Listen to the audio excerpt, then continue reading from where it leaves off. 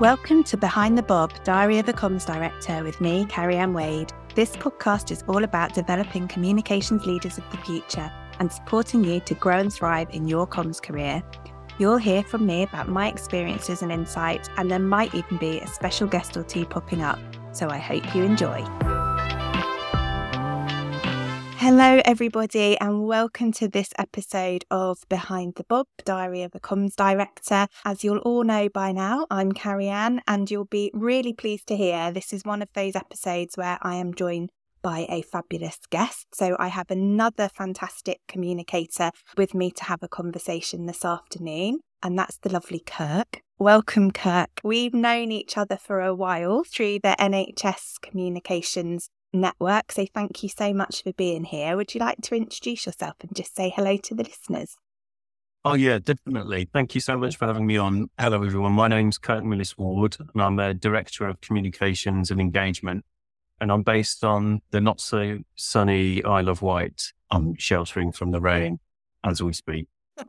I know, I blinked and missed summer, I feel like. I'm not sure what's happening with the weather, if I'm honest. I don't know if it is as glamorous as it sounds when you say you work on the Isle of Wight, Kirk. There's a certain frisson of glamour to it, I guess, but then it comes with its challenges. You know, we refer to you guys as living on the North Island. So there's maybe a slightly parochial kind of, we do it the island way vibe to things. And that's nice. There's a different kind of pace, but it does present, challenges, especially professionally. You know, it's a small, very close-knit community. The average age is higher than the rest of England, a really interesting mix of people. And yeah, it's a lovely place to live and work for sure. Oh, I will try not to feel too jealous of you being absolutely coastal, probably whichever direction you. Thank you so much for being here. I'm really excited about having this conversation, actually, because I feel like I'm going to get to find out a bit more about you, probably things that I don't yet know about you. And I know our listeners will be really excited to hear some of your thoughts, insights and experience, particularly around public sector communications and diversity in the profession. So shall we get started? I would really love it, as I'm sure our listeners would, if you could tell us a little bit more about your career as a communications professional to date. Yeah, well, I'd love the opportunity to talk a little bit about myself. So thanks. It's been a bit of a circuitous journey, I think. I originally trained as a physiotherapist, and the NHS was going through one of its semi-regular top-down reorganisations just as I qualified.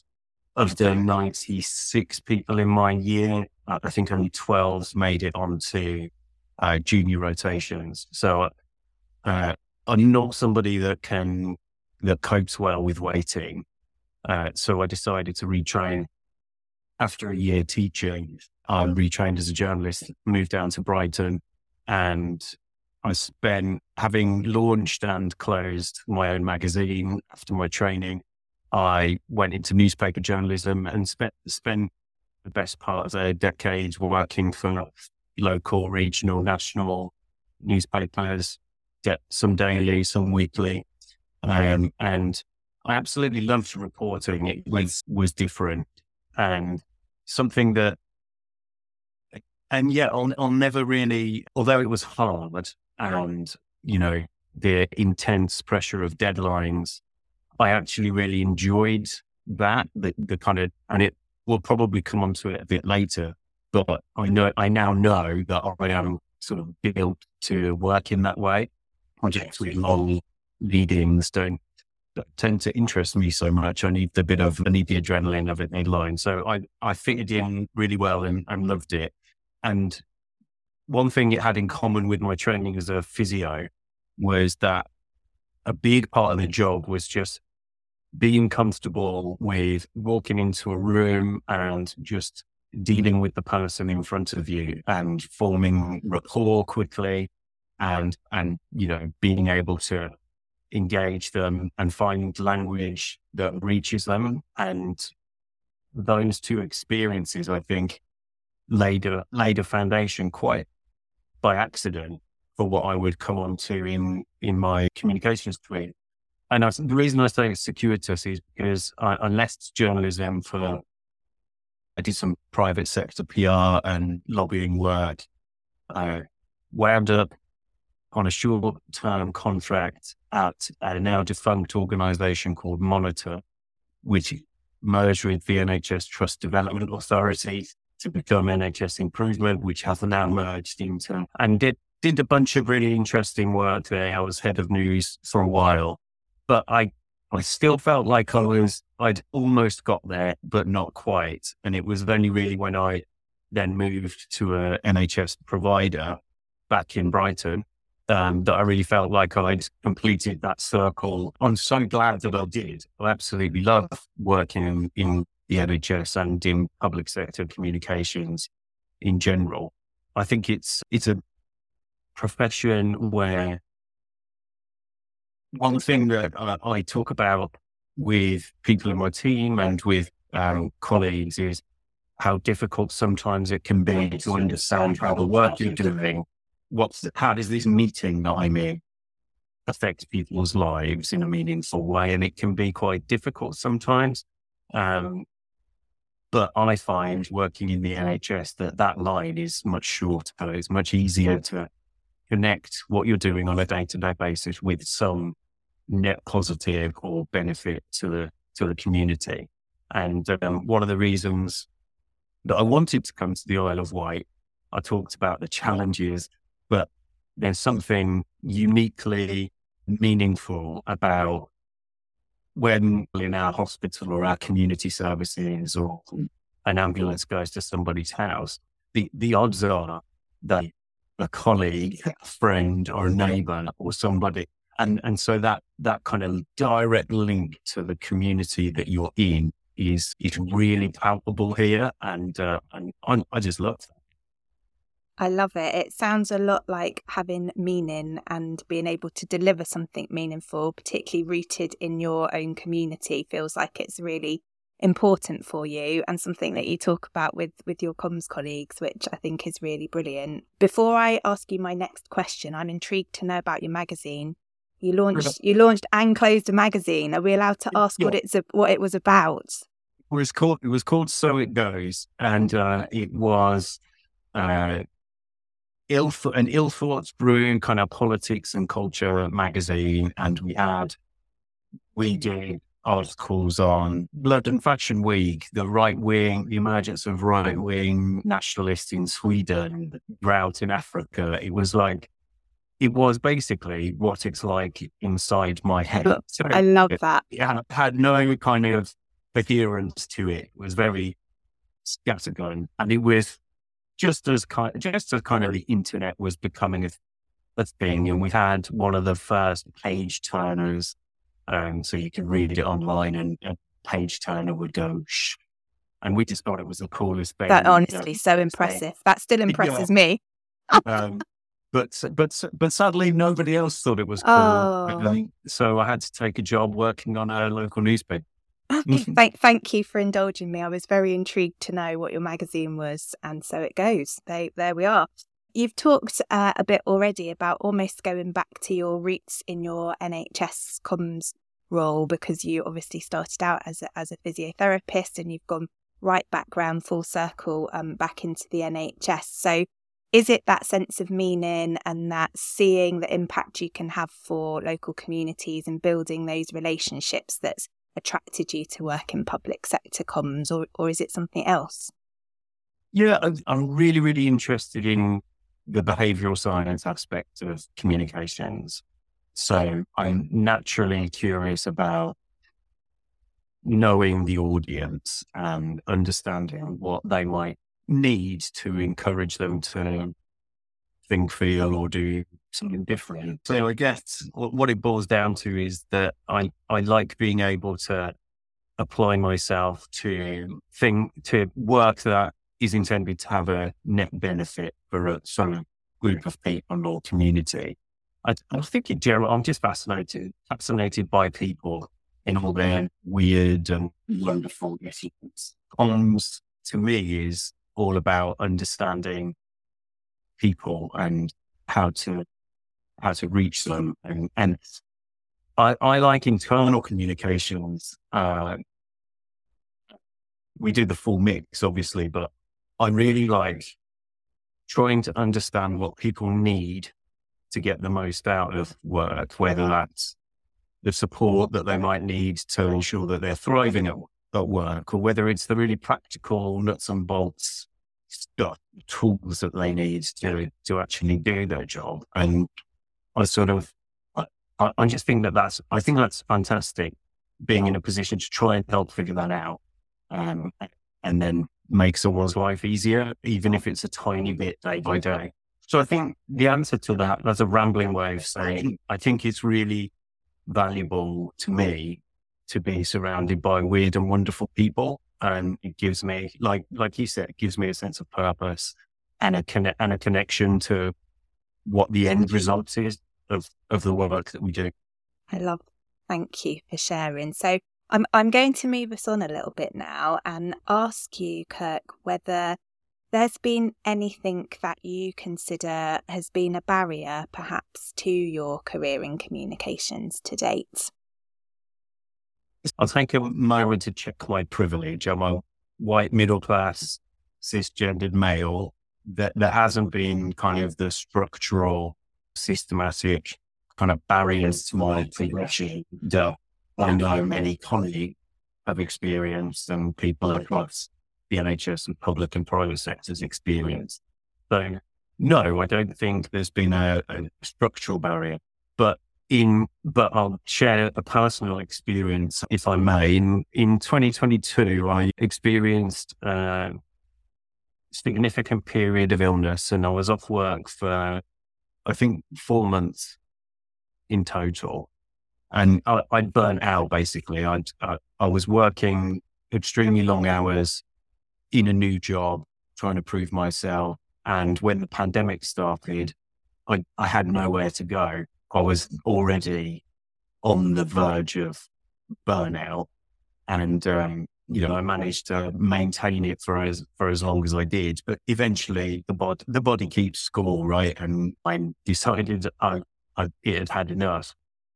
And it was really in the recovery from that I'm kind of putting the pieces back together and being supported back into work, that I was diagnosed with ADHD, and a lot of stuff started to make sense for me, from the slightly wacky content in my magazine that didn't take off, that I was fixated on and then just stopped doing, to my almost obsessive need to collect work and to relentlessly pursue it. And it made a huge amount of sense. It tracked with throughout my career, and being a executive director and communicator is a really interesting conundrum. For me, it's got good and bad points. So I am creative, I'm energetic, I'm strategic. I can make connections between things that my colleagues may not see. That has its challenges too. But I struggle with so much stuff that is just like the basics of being a senior communicator. Long meetings are really difficult, and finding a way to adapt to the sort of work that we have to do, whilst allowing the good parts of ADHD and the things that I bring that add value, is a really difficult balance to find. And literally prior to my diagnosis, I had no idea why I was finding this stuff difficult. I was getting through the week through sheer force of will. And obviously that was not sustainable. I think that there are structures in place that neurodiverse people from entering all sorts of professions. But I think there's a particular risk for comms as a profession, because we need ideas and experience from such a wide range of people in order that we can communicate effectively. It hadn't even occurred to me, for instance, that the type of information we are sharing with our workforce of 3,000 people might not be suitable for people who are neurodiverse. And it only occurred to me because I am neurodiverse that a 500-word article announcing something in technical language is never going to reach that part of our workforce. Now, it might sound like that's obvious, that's comms basics, but you can take it even further. The colors that you use in your newsletters or in your social media posts, the audio that you use to accompany clips and things, the way you structure your intranet, accessibility is really, really important. We know that as comms people, but if we don't have experience of the people who are accessing the content or who we are trying to reach, then I think we've got an issue. And my personal experience, I can't fault my employer. They've been hugely understanding. My boss, my colleagues, they've been understanding and supportive, and I've been supported back into my role. And adjustments have been made for me, but and I want to, and I've started to try in a small way to give back to the organisation. So I'm the exec lead for our neurodiversity staff network and for our disabilities and long-term condition network too. And I now realise that my experience, even just in our organisation, is not a common one. And that's true. That I believe is true across the NHS, across the public sector, and also within communications. As I said, had I not been supported, then I would have left. And I may not be working in the NHS now, and I still feel like I've got quite lots to give. So I'd say that my experience around neurodiversity and understanding and awareness in the workplace. There's so many things I want to say in response to what you've shared, but firstly, I just want to say a huge thank you for sharing your personal experience. And I also want to say that I'm glad that you receiving your diagnosis of ADHD, albeit in adulthood and probably, quite a long time from when perhaps it would have been helpful for you to have that diagnosis, has changed things for you in terms of your own insight and understanding kind of why maybe you need things to be a certain way that might be different from what other people need. And it seems like adult diagnosis of ADHD is something which is becoming more common, which on the one hand I feel is really positive because there's people being able to understand kind of what it is they need to be able to function. But on the other hand, I guess makes me feel quite sad because that means people have gone through quite a lot of their life before they've been able to maybe get some of that support that they need. So I think it's really good that you're sharing this. Thank you so much for sharing. And interesting that you say it makes sense now why certain things are challenges, and you talk about the long meetings, and I have to say public sector and NHS specifically feels like the home of long meetings more generally, and yeah, it's just been interesting to hear from you kind of what hasn't helped you but also what has. So I'm really pleased that your organisation has been so supportive and enabled you to have the adjustments that you've needed. You've talked a little bit about your role as an ambassador and for your staff networks around neurodiversity and disability and long-term conditions.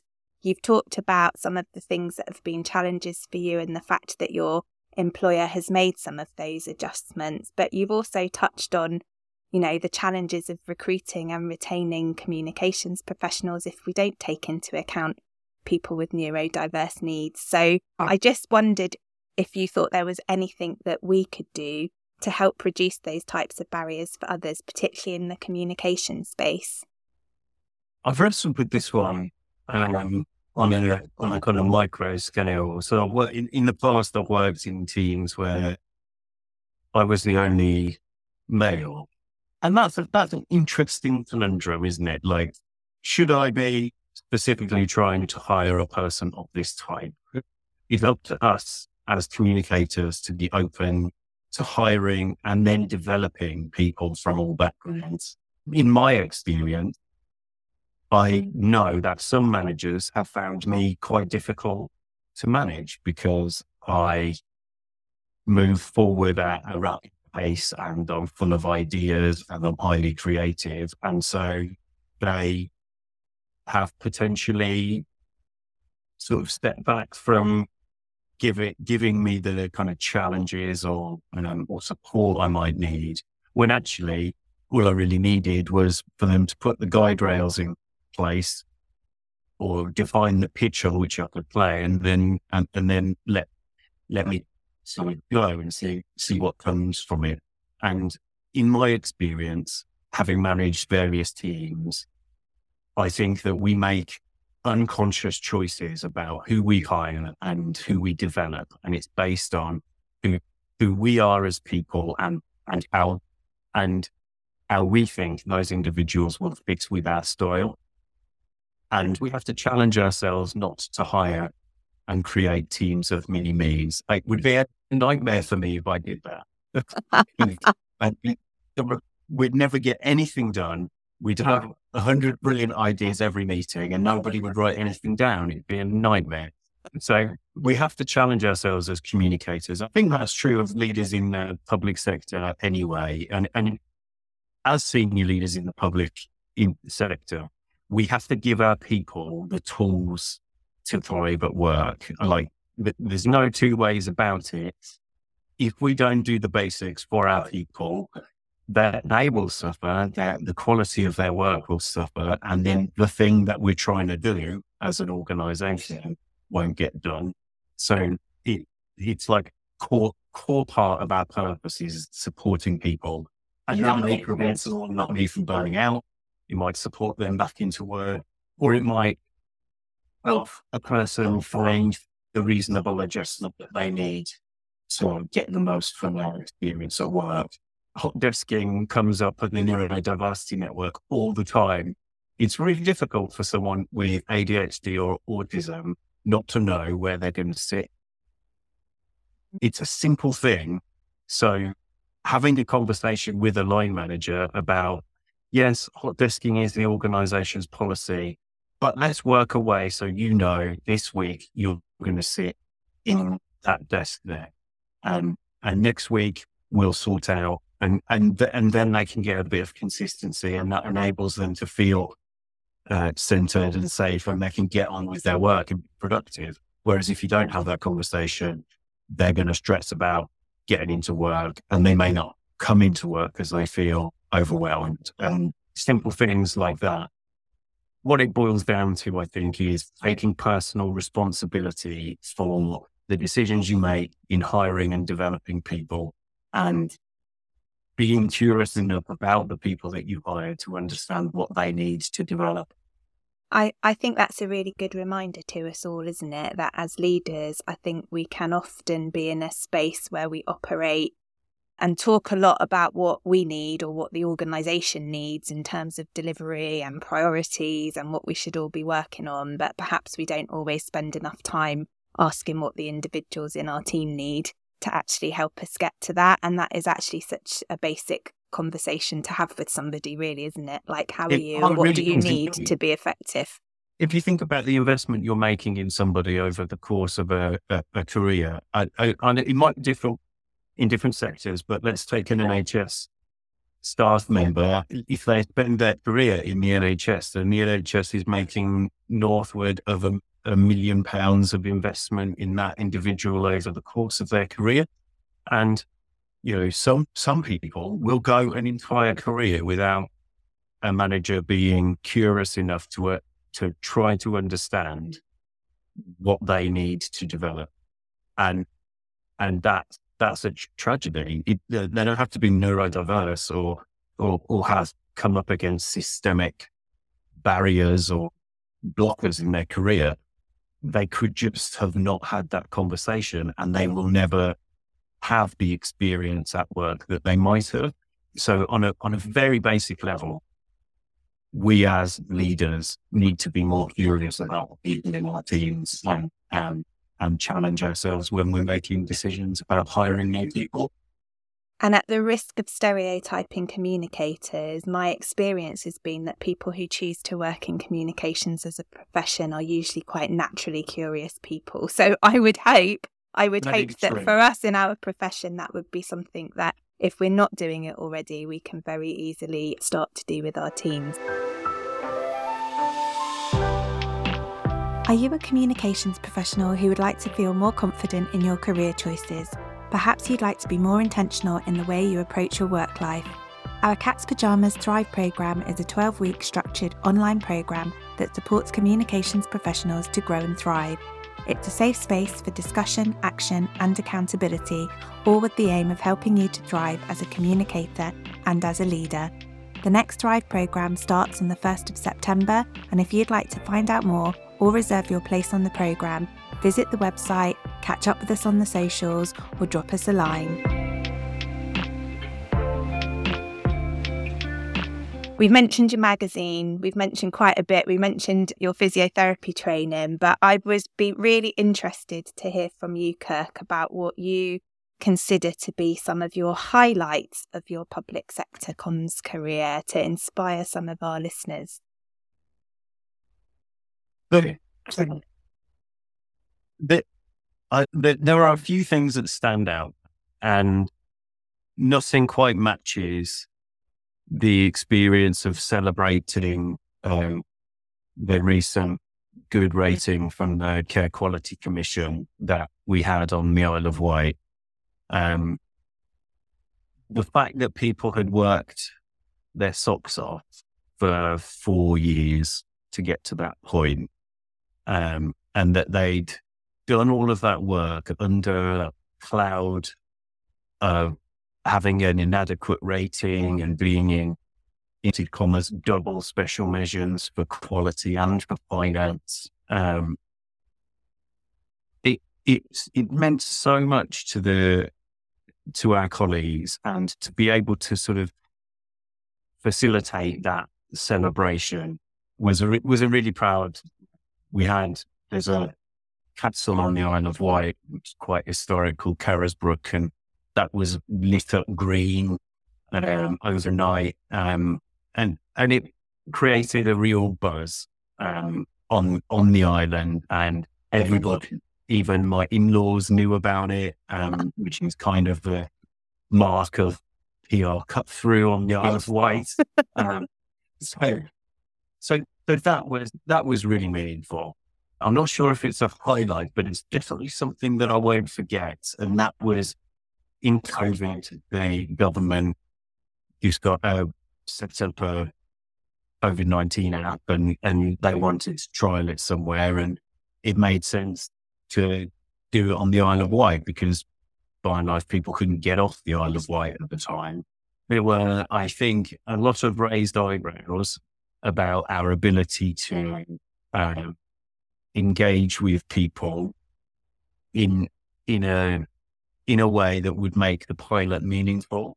So will we get enough people to download the app so that the data will help the national effort? And putting aside all the controversy about the app and its development and whether it worked or not, we were set a really difficult task of getting more than half of the population of the Isle of Wight, which, as I mentioned in the intro, is older on average than the rest of England, to download an app in that context. That I remember at the start of the process thinking, "Oh God, I don't think we're going to do it, and we're certainly not going to be able to do it by tweeting."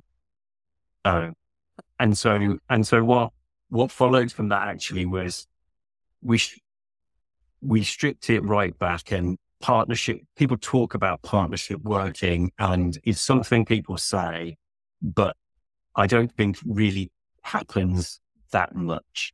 We worked incredibly closely with our colleagues at the council, and we did hyper-local engagement through the council's teams, street by street, village by village, across the island. And that wouldn't have been possible for the Department of Health and Social Care or the NHS on the island to do. So we had to do it together. And we got the engagement that we needed for the pilot to be meaningful. And so in some small way, I felt like public sector comms on the Isle of Wight did its bit for the nation's response to the pandemic, obviously putting all the politics of it aside.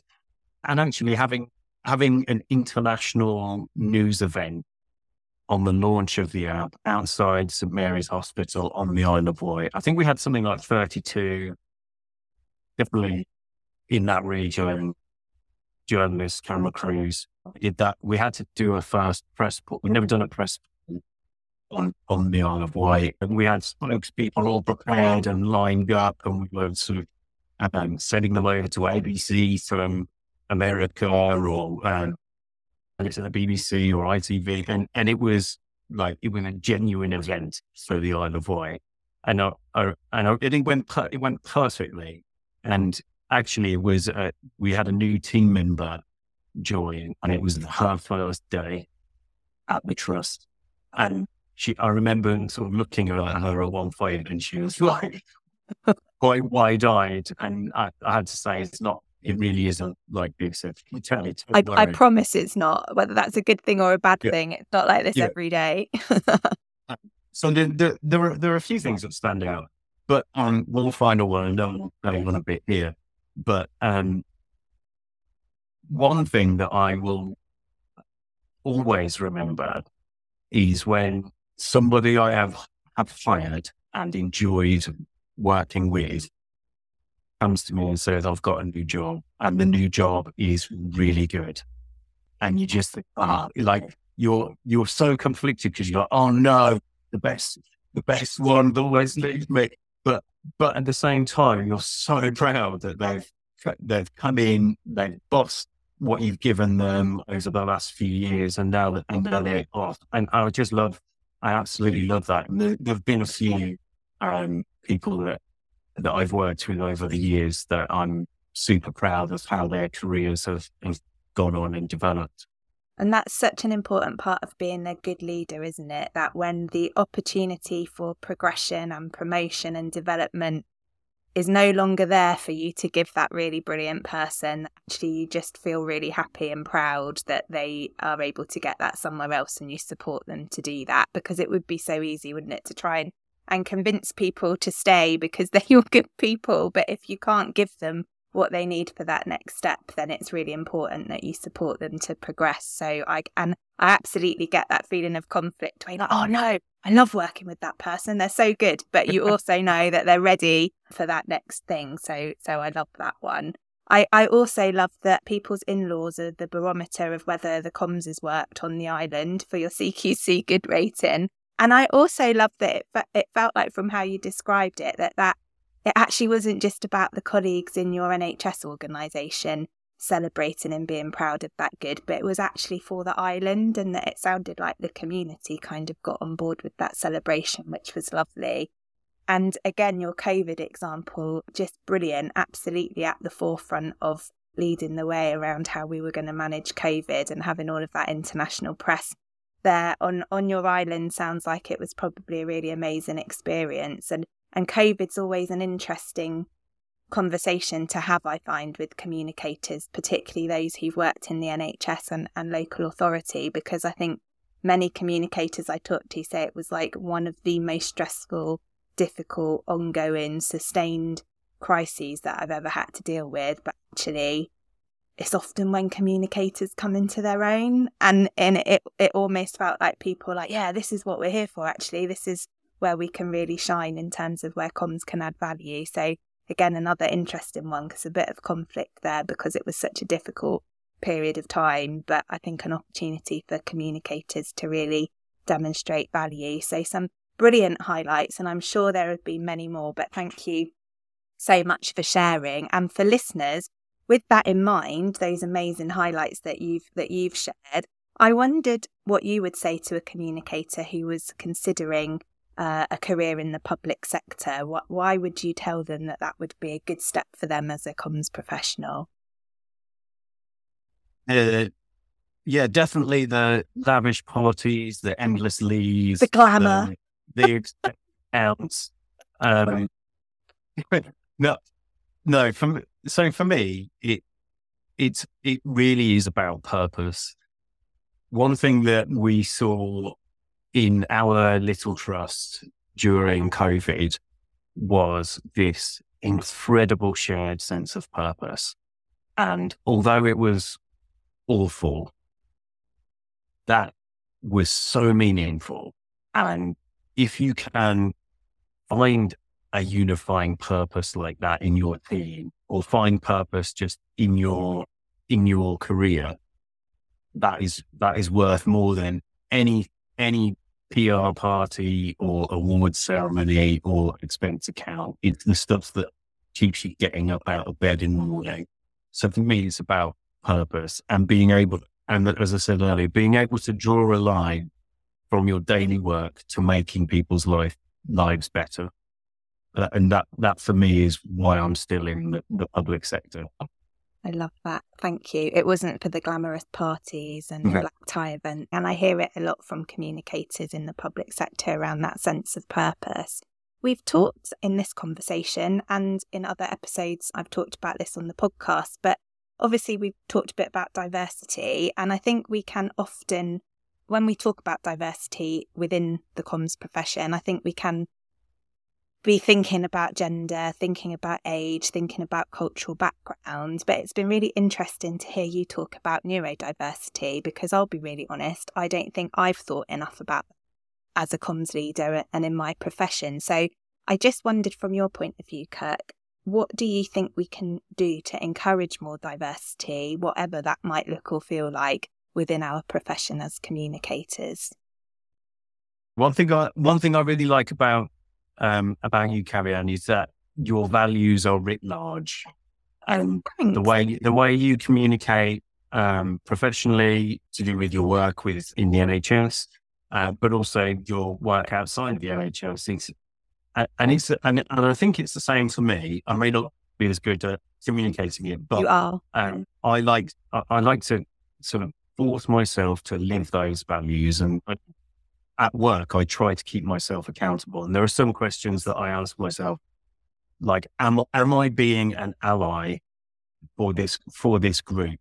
So it's easy enough for me to retweet a pride post from my trust. That does not mean that is not allyship. That is retweeting a post and getting a bit greater reach. So am I satisfied that I'm being an ally? And if the answer is no, then I have to figure out what more I can do. And I ask myself, what am I spending my time on? Is it things that are helping my team or my organization or the community that we serve? And setting boundaries to enable me to spend time that will have an impact on the things that link to my values. So, we talk about the long meetings that we're in. That's difficult. We don't always have control of our diaries, but we do have some control. And so I have to ask myself, where am I spending my time? Is it helping in the way that my values suggest that I should be helping? I ask myself all the time, like, is the team that I'm in representative of a range of views? Do we understand the audience that we're communicating to? And if not, how can we? It might be that we need to go and speak to the neurodiversity network to understand whether the video content for training module is helpful or not, or whether it needs to come in a new format, or, are we reaching the community on the Isle of Wight, people with learning disabilities? Is it enough just to make an easy read version of a corporate document? We tell ourselves, that means we're being inclusive.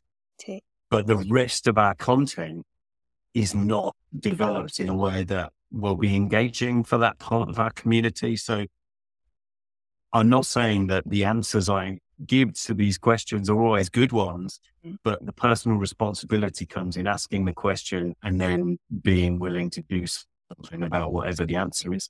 I ask myself all the time, are we developing our people? And is it in the way that we need and they need? Because it's easy to, if somebody shows curiosity and energy, it's easy just to keep throwing work at them. Organizations do that all the time. It's one of the reasons I found myself in trouble in 2022. But that isn't developing people, just giving people more work. But you need to have had the curiosity to have the conversation with that person to understand what they like, what they don't, what they're good at, what they're not. When they see their career in 12 months' time, 2 years, 3 years, and try to delegate in a way that's not just volume-based workflow, which is difficult, I know, and I don't get that right even half the time. But I think at least I'm asking the question and committing to try and do it better. Do people have the support they need? Do I have the support that I need? So, for me, it does boil. There's not a simple answer to how we foster greater diversity or allow diverse voices to be heard more widely. But we have to challenge ourselves, and it's a continuous process, I think, rather than let's make decisions differently on hiring. It's throughout the process, and it's not easy. I wish it were. Like, I've got ideas. These sort of long-term problems requiring nuanced solutions that are not in my wheelhouse. So, yeah, I hope that wasn't too rambling. No, it wasn't at all. But I think that insight as a not even just as a leader, as a communicator, as a professional, whatever profession you're in, that ability to have that personal insight about questioning yourself and asking what can you do differently to achieve a different outcome for somebody, I think is really crucial. And I think it's heartened me to hear you talk like that, because I don't think every leader does question themselves as much or as often as they probably should about the impact they're having, the support their team needs, what you really need to do to help develop people. So the fact that you do that on a regular basis, Kirk, has really inspired me and made me think I probably need to do that more myself as a leader. So thank you for that reminder about our own personal responsibility to keep questioning ourselves and challenging our own thinking, as well as the thought and action of others. I think that was really helpful. I'm going to try to wrap it up, but I don't want to, because I could have this conversation all day, which won't help you, because long conversations and long meetings are not good for you. So I will try to wrap this up, Kirk. But I wondered, because we've talked in this episode about kind of supporting diversity, and particularly about encouraging people to consider a career in public sector communications, is there a practical step people listening to this podcast could take today to support one or both of those kind of challenges? I think knowledge and practical knowledge of what it's like for those people has to be the starting point. And for someone like me, yes, I had lived experience of what it's like to be neurodiverse, but I don't have lived experience of what it's like to be from the LGBTQ community or any of the other diversity networks that we have in our organization. So my answer to that is, if there is an equality network in your organization, join it as an ally. If there aren't any, set one up and find out what people from these communities think and feel about their experiences at work. The same is true of your community. If it's not a work thing, the only way you can understand, it's the same for communicating. The only way you can communicate effectively is to understand the audience you're trying to engage. And it's the same, for me at least, when it comes to diversity. We need to understand what people experience and think and feel before we do anything else. So if you're just kind of starting to think about that, that's where I would start, because bringing people together essentially is the best way of making change. And yeah, if you don't know how to get stuck in, find out if there's a staff network. If there is, great, join it as an ally. If there isn't one, then set one up. Brilliant. Thank you so much for sharing, Kirk. I am going to draw our conversation to a reluctant close on my part. I think the themes I'm taking away from our conversation are around personal responsibility, connection and curiosity. So a huge thank you from me for allowing me to be curious about your experiences and understand more about your comms career to date. I really appreciate you sharing, particularly the more personal aspects of your journey. So thank you so much for sharing, Kirk. It's been a pleasure to have this conversation. Thank you so much. And thank you to your listeners as well. Brilliant. Thank you. Thank you for listening to this episode of Behind the Bob. I'd love for you to subscribe on your favourite podcast platform and leave a rating or a review. You can also engage with me over on the socials. You can find me on Instagram and on Twitter at catspjs_UK. Catch up soon.